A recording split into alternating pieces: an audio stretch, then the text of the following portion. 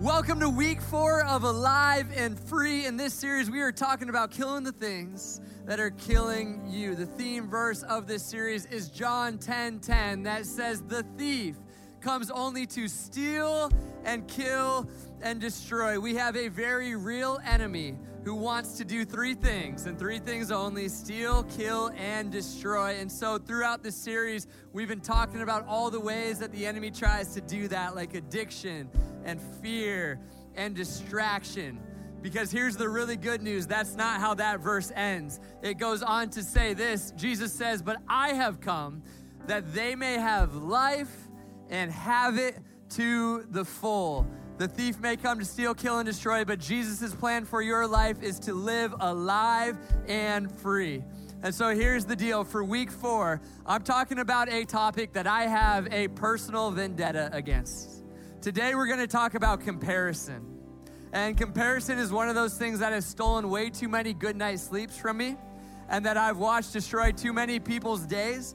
And so we're going to fight back against this thing that is fighting us. We're going to learn how to kill the thing that is killing us. And so if you're taking notes, I titled this sermon, "How to Kill Comparison." I want to take you through a story in Mark 9, an interaction that Jesus has with his disciples as he gives us 4 very practical, simple ways to kill the comparison in our lives. And so, Father, as we open your word, would you help us? Speak to us now, we pray, in Jesus' name. And everyone said, amen. You guys can take a seat. All right, let's start with a working definition of comparison, because not all comparison is bad. If your car got destroyed this week by hail and you're trying to go find your next car, you have to be able to compare price and value and all that. If you're trying to figure out what movie to watch tonight, you have to be able to compare movies and figure it out. But comparison gets us in trouble when it becomes an identity thing. I'll say it like this. The type of comparison we're trying to kill is basing your worth on how well you stack up against others. When you start comparing how well you're doing to how well other people are doing, that is where we get into trouble. Andy Stanley calls this the land of because when we get caught in the comparison trap, suddenly it's not enough for us to have a house that's big. We want to have a house that's bigger than our neighbors. It's not enough just for us to have a fancy car. We want to have a car that's fancier than our coworkers. It's not enough for us just to be known as a nice person. We want to be known as someone who's nicer than everybody else. The comparison trap turns the whole world into one giant competition. Here's how it works. You wake up one morning and you decide, hey, it's time for me to get healthy. I want to get into shape. And if that's you, we cheer you on and we go, absolutely, your body's a temple of the Holy Spirit. Go for it. But then you start eating healthy and you start working out and everything's going well until you start to look to the left and to the right. And suddenly it's not enough just for you to be fit. You start wanting to be fitter than other people. It's not enough for you now just to be strong. You want to be stronger than other people. It's not enough for you to be pretty. You want to be prettier than other people. It's not enough for you to be rich. You want to be richer than other people. It's not enough for you to be funny. You want to be funnier than other people. Do you see it? Here's the problem with the comparison trap. There's always going to be someone better than you. Welcome to church. It's just true. Work your whole life to be successful. There will be somebody else whose life and success level makes yours look like not very much at all. Work your whole life to have a lot of money. There will always be somebody who has more money than you. It's just how it works. There's not enough in all of the world to make up for the broken human condition. And so instead, what I want to help us do today is pack our bags and leave the land of and learn to live alive and free by killing the comparison trap. And so if you have your Bibles, we're going to be in Mark 9, verses 33 through 41. And I'm going to just read it straight through. So I just want you to hear the story first, and then we'll back up and we'll work through it one verse at a time, and we'll see the 4 practical steps that Jesus gives his disciples for killing comparison in their lives. Mark 9, verse 33 says, they came to Capernaum. When he was in the house, he asked them, this is Jesus talking now, what were you arguing about on the road? But they kept quiet because on the way they had argued about who was the greatest. Sitting down, Jesus called the 12 and said, anyone who wants to be first must be the very last and the servant of all. He took a little child whom he placed among them. Taking the child in his arms, he said to them, whoever welcomes one of these little children in my name welcomes me. And whoever welcomes me does not welcome me, but the one who sent me. Another way to say God the Father. Teacher, said John, we saw someone driving out demons in your name, and we told him to stop because he was not one of us. Do not stop him, Jesus said. For no one who does a miracle in my name can in the next moment say anything bad about me. For whoever is not against us is for us. Truly, I tell you, anyone who gives you a cup of water in my name because you belong to the Messiah will certainly not lose their reward. Now, there's a lot going on in that passage. Let's break it down. First, this is ultimately a passage about greatness and what it looks like to be great. And you got to hear what I'm about to say right now, or else you won't fully grasp everything I say after this. So, super important, listen up. God wants you to be great. Do you know that? He really does. He created you on purpose for a purpose. He has you here for a reason. He wants you to be great. I would argue that ever since God placed Adam and Eve in the garden and said, rule over it and have dominion over it, there has been something in us, God-given desire to do something great with our lives. To have let our lives have a ripple effect that is great. That is a holy endeavor. I want you to be great. I want Christians in this city to be the most creative creators in this place. I want us to step up into the God-given potential that he has for us. I want you to be great. And at the exact same time, I think one of the most tragic consequences of the fall is that it's warped our desire to be great into a desire to have other people think that we're great. Let me say that again. One of the biggest tragedies of the fall is that it's no longer enough for us just to be great at what we do. We want other people to think that we're great. Because here's the problem. We are broken humans living in a broken world. And a result of being broken humans is that we're constantly asking questions like, am I enough? Am I worthy? Am I lovable? Do I have what it takes? And what we'll start to do is we'll start to look for that by being better than other people at things. We'll start to look at that and learning how to be great at the things that we do. But again, there's not enough in all of the land to fix the broken human condition. Instead, we have to look elsewhere. Jesus gives us answers to all of those questions. When he says, hey, are you tired yet? You tired of trying to win this comparison battle? You tired of trying to be far enough ahead of the curve that you feel better about yourself? Why don't you just come to me? I'll give you the answers that you are looking for. I will give you the rest that your soul is desperate for. Come to me. I'll remind you that you are loved, that you are valued, that you are accepted. And then from a place of security, let's go change the world together. That's the beauty of the message of Jesus. Let's be honest. It's easy for me to preach that, and it's easy for me to believe that every once in a while. Most of the time, I downshift back into comparison mode. And so really practically this week, as we work back through this text, I want to give you 4 steps. 4 steps that's going to help you kill that comparison every time it comes up. So let's go back to the text, Mark 9, Verse 33, this is Jesus and the disciples all throughout the Gospel of Mark have been traveling a bunch. And Jesus has been doing a bunch of miracles in different places and feeding thousands of people with a few loaves of bread and all of this crazy stuff. And so there's crowds following these guys everywhere. But Capernaum was kind of a getaway for them, a small little fishing village on the north side of the Sea of Galilee. And Peter, one of the disciples, had a home there that I believe this story is taking place in. It was kind of like a retreat spot where they could get away and close the door and have some real conversations. And so the setting of this passage is Peter's house. It says this, they came to Capernaum. When he was in the house, he asked them, what were you arguing about on the road?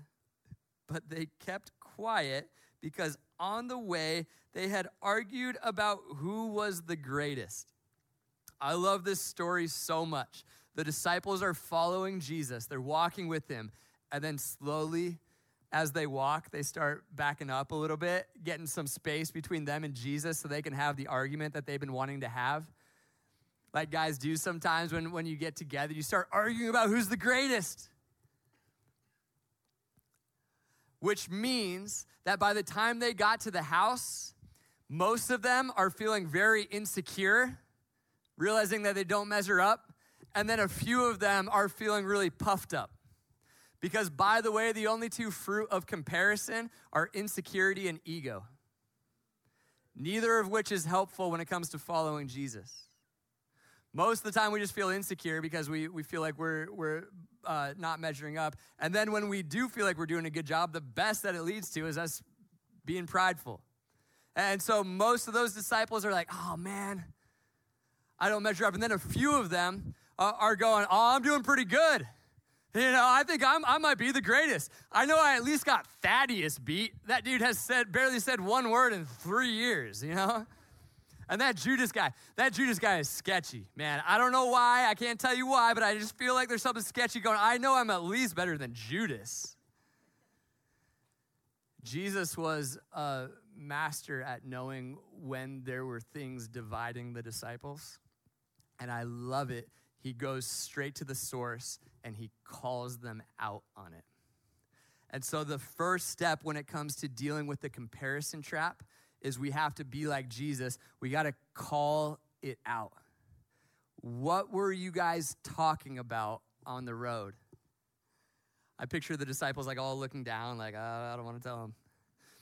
Jesus is just shining a bright light on a dark place in their lives. Because by the way, comparison loves to live in the dark. Comparison loves to go unnoticed. Comparison loves to be an invisible enemy. That's why, as we go throughout this sermon, you might find yourself going, oh, I didn't even realize that I was comparing myself in that way. I have been doing that. It's like if you're an army general and you're talking to your soldiers like, hey, there's an enemy coming to kill us. And they go, great, where is it? And you go, I don't know, it's invisible. You're going, oh no, like we're gonna lose this. Like we're gonna lose every single time. But if you shine a light on the enemy and you call it out and you can actually see it, and you still might lose every now and then, but at least you'll have a fighting chance. So step one when it comes to falling into the comparison trap is to call it out.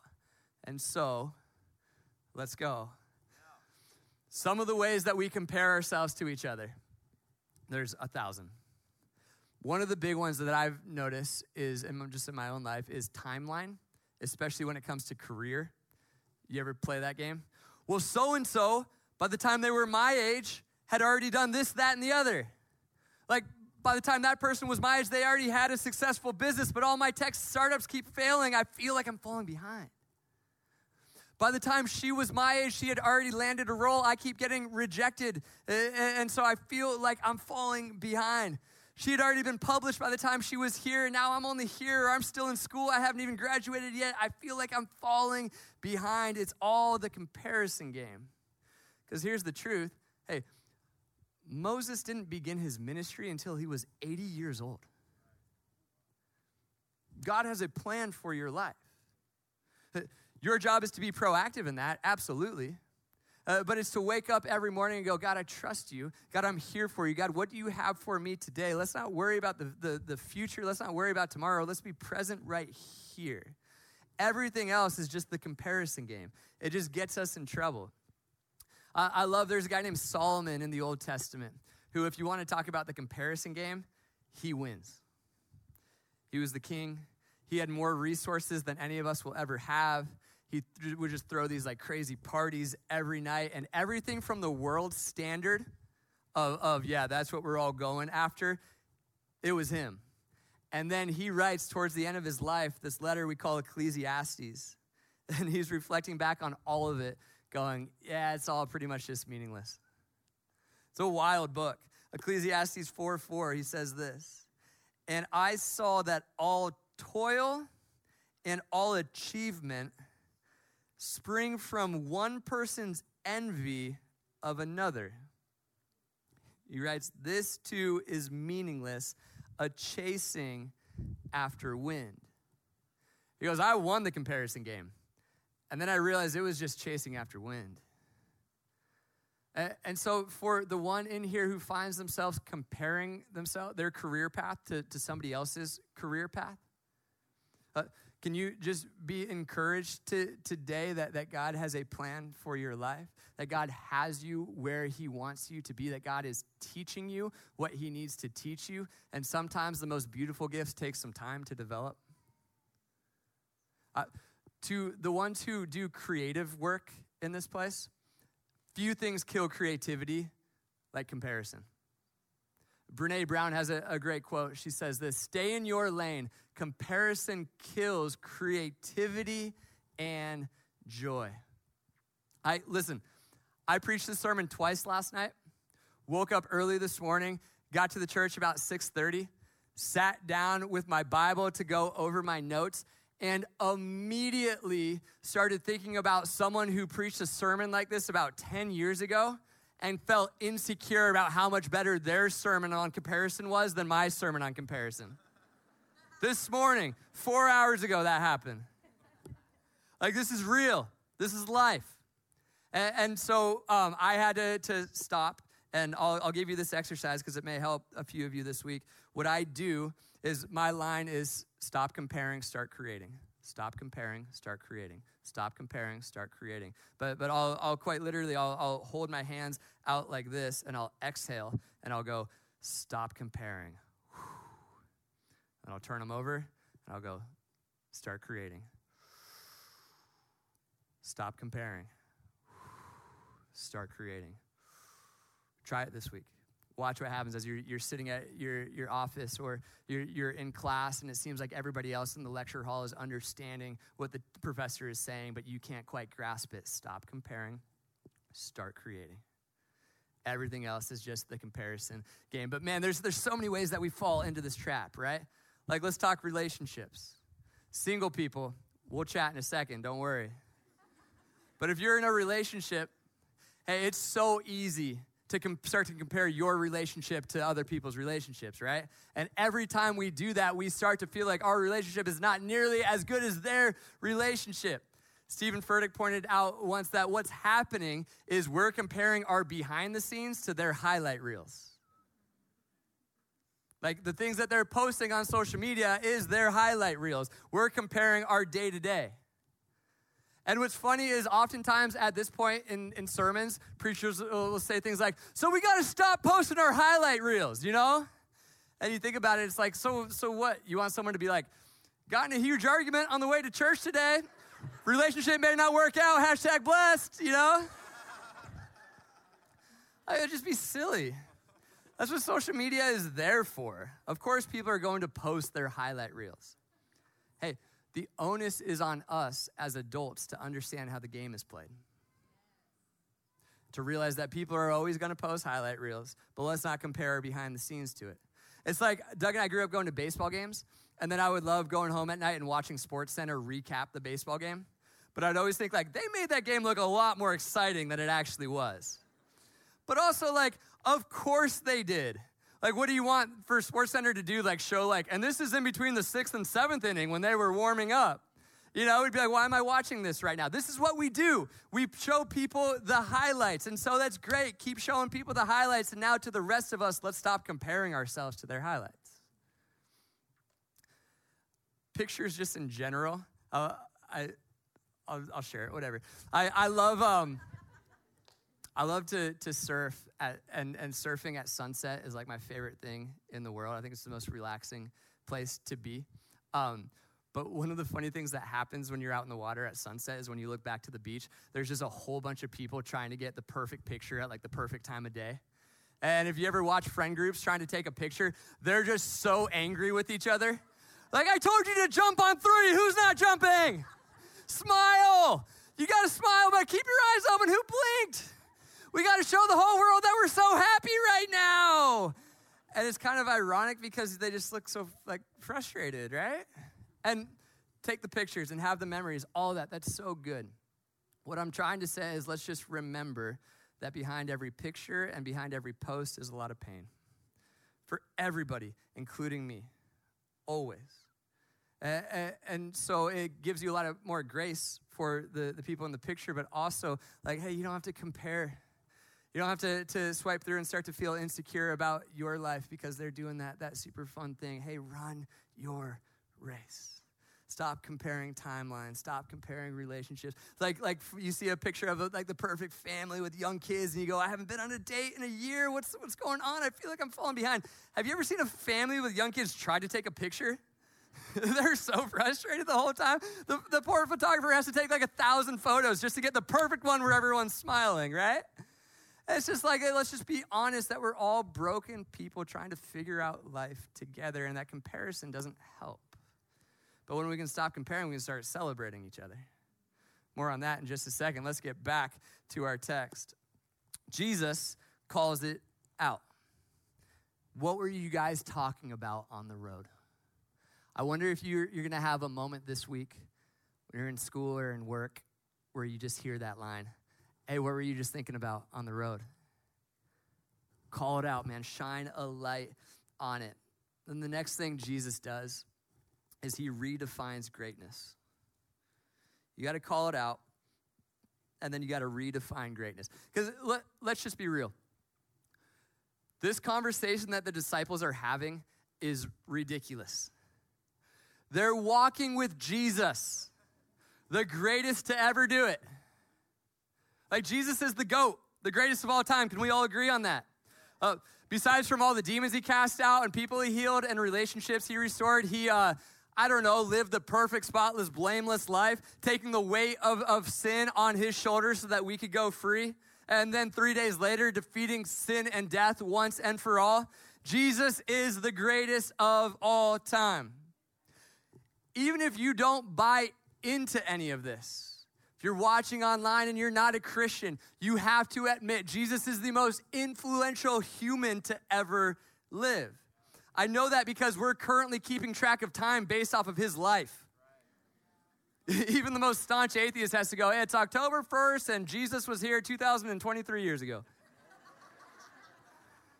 That's why some 2.7 billion people will meet in churches this weekend to worship his name.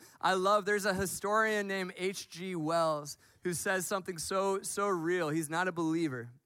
And he says this, I am a historian. I'm not a believer. But I must confess as a historian that this penniless preacher from Nazareth is irrevocably the very center of history. Jesus Christ is easily the most dominant figure in all history. Jesus is the greatest of all time. How about we let the greatest redefine what greatness really is for us? So, with that, Mark 9, verse 35. Sitting down, Jesus called the 12. He's like, hey, we got to talk. You guys aren't going to tell me what you were talking about on the street? Fine, let's chat. Anyone who wants to be first, Jesus says, must be the very last and the servant of all.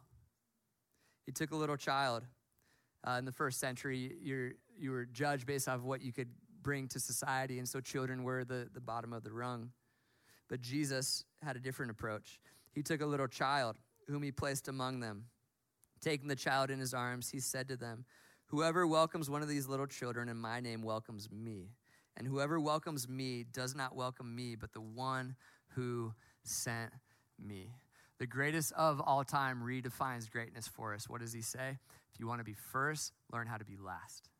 If you want to be great, learn how to serve people. If you want to find your life, lose it. See, I want you to be great. If you want to be great, you're going to need ambition. And so the question is this ambition that you're feeling holy ambition or selfish ambition? And I have to check myself on this every single day for the record. Holy ambition or selfish ambition? How do you know the difference between the two? A pastor from Australia named Mark Sayers said it this way. I was listening this week, and fair warning, ever since, it's been working on me. So if you don't want to be convicted right now, just earmuff it for like 10 seconds. Mark says, he goes, think about your dream. Like, think about the thing that you want to see come to pass. Think about the thing that gets you out of bed every morning.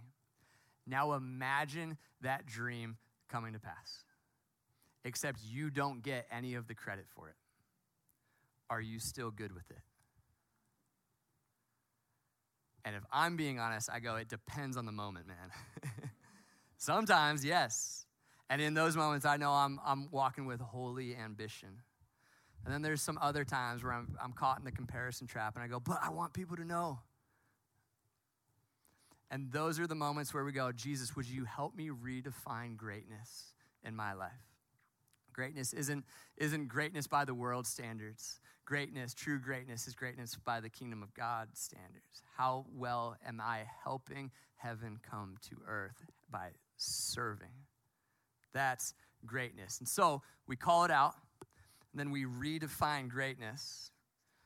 And then step 3 is going to be found in verse 38, so let's keep reading. Mark 9, verse 38. Teacher. I love how honest the Bible is, by the way.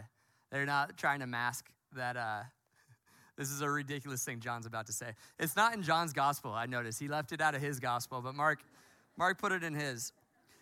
Teacher, said John, we saw someone driving out demons in your name, and we told him to stop because he was not one of us.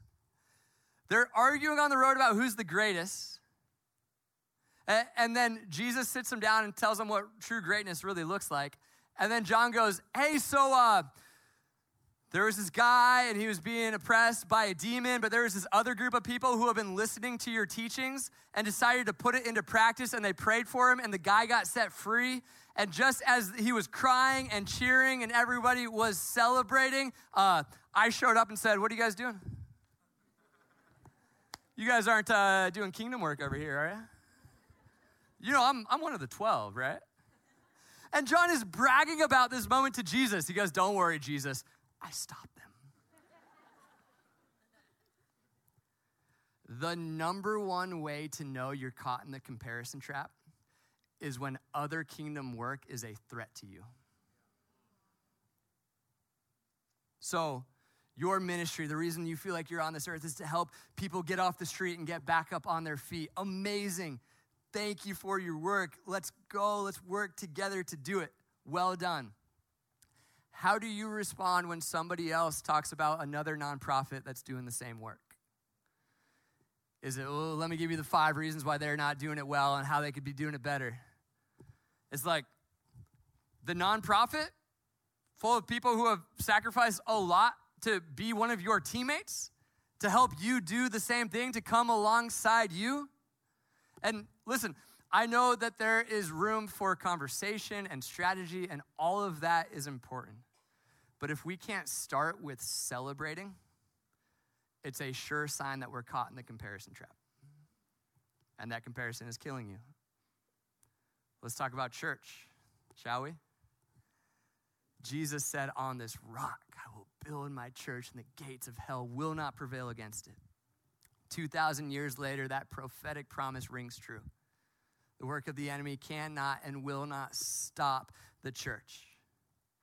And yet, all we do is compare ourselves to each other. Oh, that church, yeah, no, they're too evangelistic. There's no roots there. There's no depth there. You won't get fed at that church. Oh, that church, they're just too emotive. They're just going after emotions and feelings. It's too subjective. It's too distracting. Oh, that church, they're just focused on outreach. They're not getting into the word, and they're not diving deep and building the roots that they're supposed to be building. And it's like, think about that from God's point of view. Who, by the way, God's probably like, just so you know, you're all wrong about multiple things. Let's just start there. But two, man, I just love it when my children do their best and show up and meet together and open up my word and worship. I just love watching my children move forward.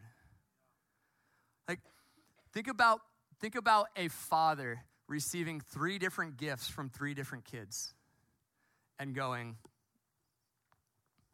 that shirt's not even my color. That book got horrible reviews on Amazon. A framed picture of us? What am I going to do with a framed picture of us? Like, it's absurd. That's not the heart of a loving father. A loving father goes, thank you, thank you, thank you. 3 slightly different expressions of the same love for me. Thank you. When other kingdom work starts to feel like a threat to us, it's a sure sign that we're caught in the comparison trap. That we have to call it out, we have to redefine greatness, and then Jesus is going to give us the 3rd step with how he responds to John. Do not stop him, Jesus said. For no one who does a miracle in my name can in the next moment say anything bad about me. And then get this, for whoever is not against us is for us. Step number 3, and this is potentially the most important step, cheer them on. Can we be a church that cheers on other churches? Can we be a church that talks well about other churches? Can we be a church that links arms with other churches and says, let's go make heaven more crowded together? In that career that you're chasing, that dream that you're pursuing, we're here for you, and we want you to pursue it with holy ambition. How do you respond when somebody else gets the lucky break that you were hoping for? But God, what about me? Hello? I'm over here. Or is it, hey, I'm so happy for you. I'm so pumped for you. I'm with you. I'm cheering for you. How can I elevate you? It's 2 very different mindsets. Single people, let's chat. It's one of my favorite topics to talk about. I just believe so deeply that you can be content as a single person. If you want to be able to do that, though, you have to understand this. Your friend's wedding is not a loss for you, it's a win for them. And so cheer them on. Your friend's new relationship is not a loss for you, it's a win for them. So cheer them on. Talk to them about it. Take them out to coffee and celebrate it. Be an ear to help them debrief what's going on. Even if at first it's just externally. Because ultimately the goal is that this would be internally. We all know how to say the right things. I'm talking about a heart posture that goes, I'm nothing but thankful for you and excited for you. Sometimes you got to preach your way there. And so you just start cheering them on. You watch how cheering somebody on will melt the comparison trap off of your shoulders. That person this week that you find yourself comparing yourself to, feeling insecure towards, you start cheering for them. Start praying blessing over them. Just watch, man. It is the secret to all of this. It's what Jesus is trying to help John and the rest of the disciples do. Is go and cheer them on. And then finally, verse 41, Jesus says, truly I tell you, anyone who gives you a cup of water in my name, because you belong to the Messiah, will certainly not lose their reward.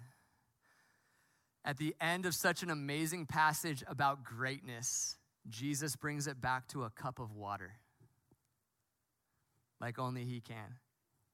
What does it look like to be great? Don't try to be great, just serve people. Okay, what does that look like? It looks like if you see someone who's thirsty, bring them a glass of water. He brings it back to like the most basic act to show that that greatness, true greatness, just looks like waking up every morning and saying, God, I'm here. What do you have for me today? And so anytime comparison starts to come at you, you call it out, you redefine greatness, you cheer that person you're comparing yourself to on, and then, final step, you run your race. Emphasis on your. You can't run her race. You can't run his race. You can try, you're not going to get anywhere. But you have a race to run.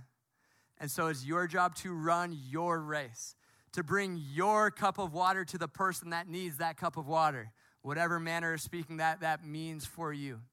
To keep your eyes open and love your neighbor as only you can. That's what greatness looks like in the kingdom. I want us to be a church that pursues kingdom greatness with holy ambition.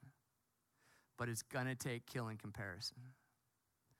So I'll end here. I've been excited to preach this sermon for a long, long time because comparison has been a part of my life for years.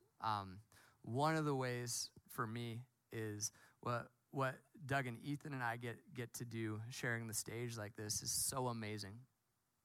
It also creates a lot of easy landmines to step on when it comes to the comparison trap. And over the years, the three of us have had to call it out in each other and just be very, very open and honest with each other and work through it together. And along the way, we've found so much freedom, but it's taken some work to get there. I remember back in 2012, the three of us traveled together, and we were doing mission work all over the world, and there would be all these moments where it would be time to pray for someone who was sick or needed healing. And what we would do is the first person would pray and say amen, and then the second person would pray, and then the third person would pray. And it literally took us almost the entire year to realize, oh, we're actually on the same team here. So like when Ethan is praying for them, I can just intercede as well. Because this isn't about me getting credit when somebody gets healed. It's about God getting credit when somebody gets healed. And so let's just work together and pray for this person. Be one voice together as a team in unity. And it sounds so silly at first and so simple, but it's so profound when you start to make that shift. And you start to realize that actually together we can go further. So then we get back from the trip, and I get a job at a great church in California, and Doug starts working at young adults at Red Rocks, Denver. And we would both have Thursday night services. I would run these classes, and he would have his service. And what started to happen somewhere around like 2014, 2015, is Doug just started to really find his voice. Like he would preach a sermon and I'd watch it on YouTube and I'd be like, oh, that was like a legitimate sermon. Like, how did he do that? I want to be able to do that, you know? And then he started to figure it out, and then he started to pour just this immense amount of creativity into all of his sermons, and they were all so good. And I would sit back and watch and just be like, why can't I preach like that? And meanwhile, he's just the most humble guy at the same time. And it's like, cool, Doug, you got to pick one or the other. You can't be talented and humble. And I remember there was a Thursday night. First off, we would call each other after services, and it's what was happening is like by the time I got my class up to 40, young adults was at 400. And by the time I got to 60, young adults was at 600. And no joke, by the time I got to 100, young adults was at 1,000. It was like this tenfold yield for him. And Jesus talks about like for some people 10, some people 50, some people 100. And when Jesus says it, you don't sense any bit of ego or pride or worry about what the yield actually is, just celebration that things are growing. But as humans, man, the comparison game that puts us into, the trap that we fall into, and I keep watching, and he just gets better and better and better at preaching. And then so much so that people in California started listening to his sermons, which was the worst because we would just write the sermons together. And then I would preach, and someone would be like, oh, yeah, I listened to Doug preach that one last week. And I'd be like, great, now I can't even work together with him to write these sermons. It's fine. There was this Thursday night where I was determined. I was like, I'm going to get this. I'm going to preach this sermon the way Doug would preach this sermon. We were talking about how temporary life is, right? And so I'm working so hard to think of a good illustration. And at 2 a.m. on Thursday morning, I wake up with the best idea I've ever had. I wake up and jump out of bed and go, bubbles. Think about it. I went to the store the next morning and got a bottle of bubbles and walked into the auditorium and was like, this is going to be so perfect because I'll go, what is your life? It's gone just like that. It's brilliant. Bubbles, guys, come on. I go, I got to tell Doug. I got to tell him, so I FaceTime him. I go, Doug, I figured it out. You're going to love it, man. You're probably going to want to use this tonight. And as I'm talking to him, he goes, hey, man, what's going on? Sorry. And he has a rope and a harness, and his buddy Preston has the rope around the rafters of the Lakewood campus because they are rehearsing that tonight when he preaches, there's going to be this 5-minute segment where he rappels from the rafters. And he goes, hey, life feels like it's secure, but if you put your security in the wrong place, eventually, and then Preston's going to drop him a little bit, and everyone's going to go, oh, no. And he goes, yeah, we're just getting ready for that. Sorry, what were you saying? And I look over at my bubbles. I go, oh, no, dude, I was kind of like thinking the same thing. Probably gonna do something similar.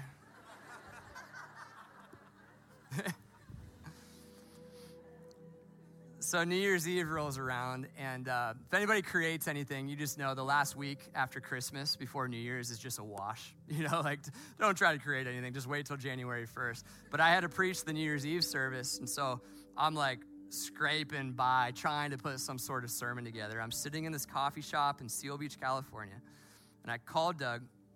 I go, hey, bro, I got nothing. What do you got for me? And sure enough, in the next 5 minutes, he does what he does best. He just lays it all out. He's like, here's your outline. Here's an acrostic that actually spells a word at the end. You know that thing that he does. It's so annoying. And I'm looking at it like, this is so brilliant. It's so good. Like, this is it. And I thank him, and I hang up, and I walk down to the beach. And outwardly, I'm thankful. Inwardly, I'm just livid.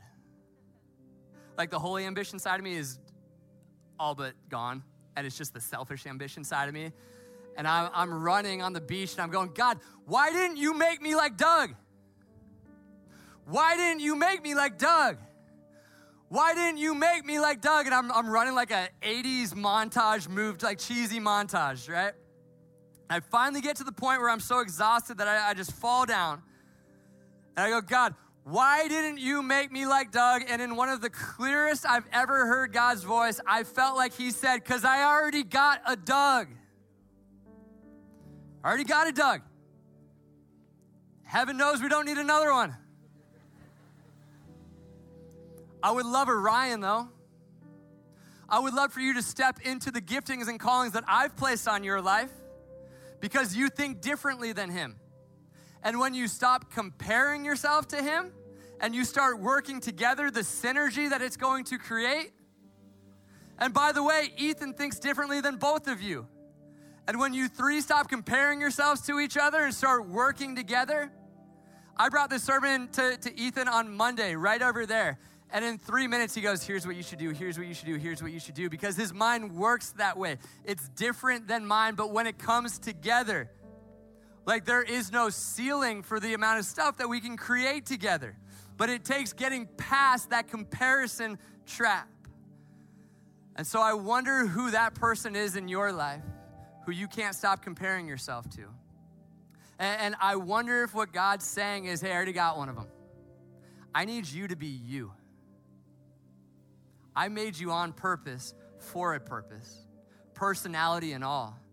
I need you to step up and be who you want to be. Church, if we could get that together and be one unified body of believers, all using the giftings with some holy ambition, chasing after greatness together, there is no stopping what the Holy Spirit can do in this city. We've got to get past the comparison trap, though. by calling it out, redefining greatness, cheering each other on, for God's sakes, cheer each other on, and then running our race. Should you guys stand? Wherever this sermon finds you right now, as you watch online, ladies at God Behind Bars, those up in Overflow, those in this room, I want to just believe right now that the Holy Spirit is doing what the Holy Spirit does best. The Holy Spirit's doing some divine surgery in your life and showing you, hey, that person that you compare yourself to, what if this week you start going, God, thank you for putting somebody super talented in my life who can push me forward. Would you teach me how to be more like them this week? All the while, I'm going to cheer them on. If there's somebody in this room that you find yourself comparing yourself to, maybe out in the lobby today, you just go, hey, I just want to say this. I compare myself to you in this way, and I know it's I don't want that in my life anymore, and so I just wanted to shine a light on that and confess that. You watch, some of the most powerful moments of ministry I've ever been a part of have started that way. Groups this week, you start having those types of conversations, you watch what the Spirit does in your life.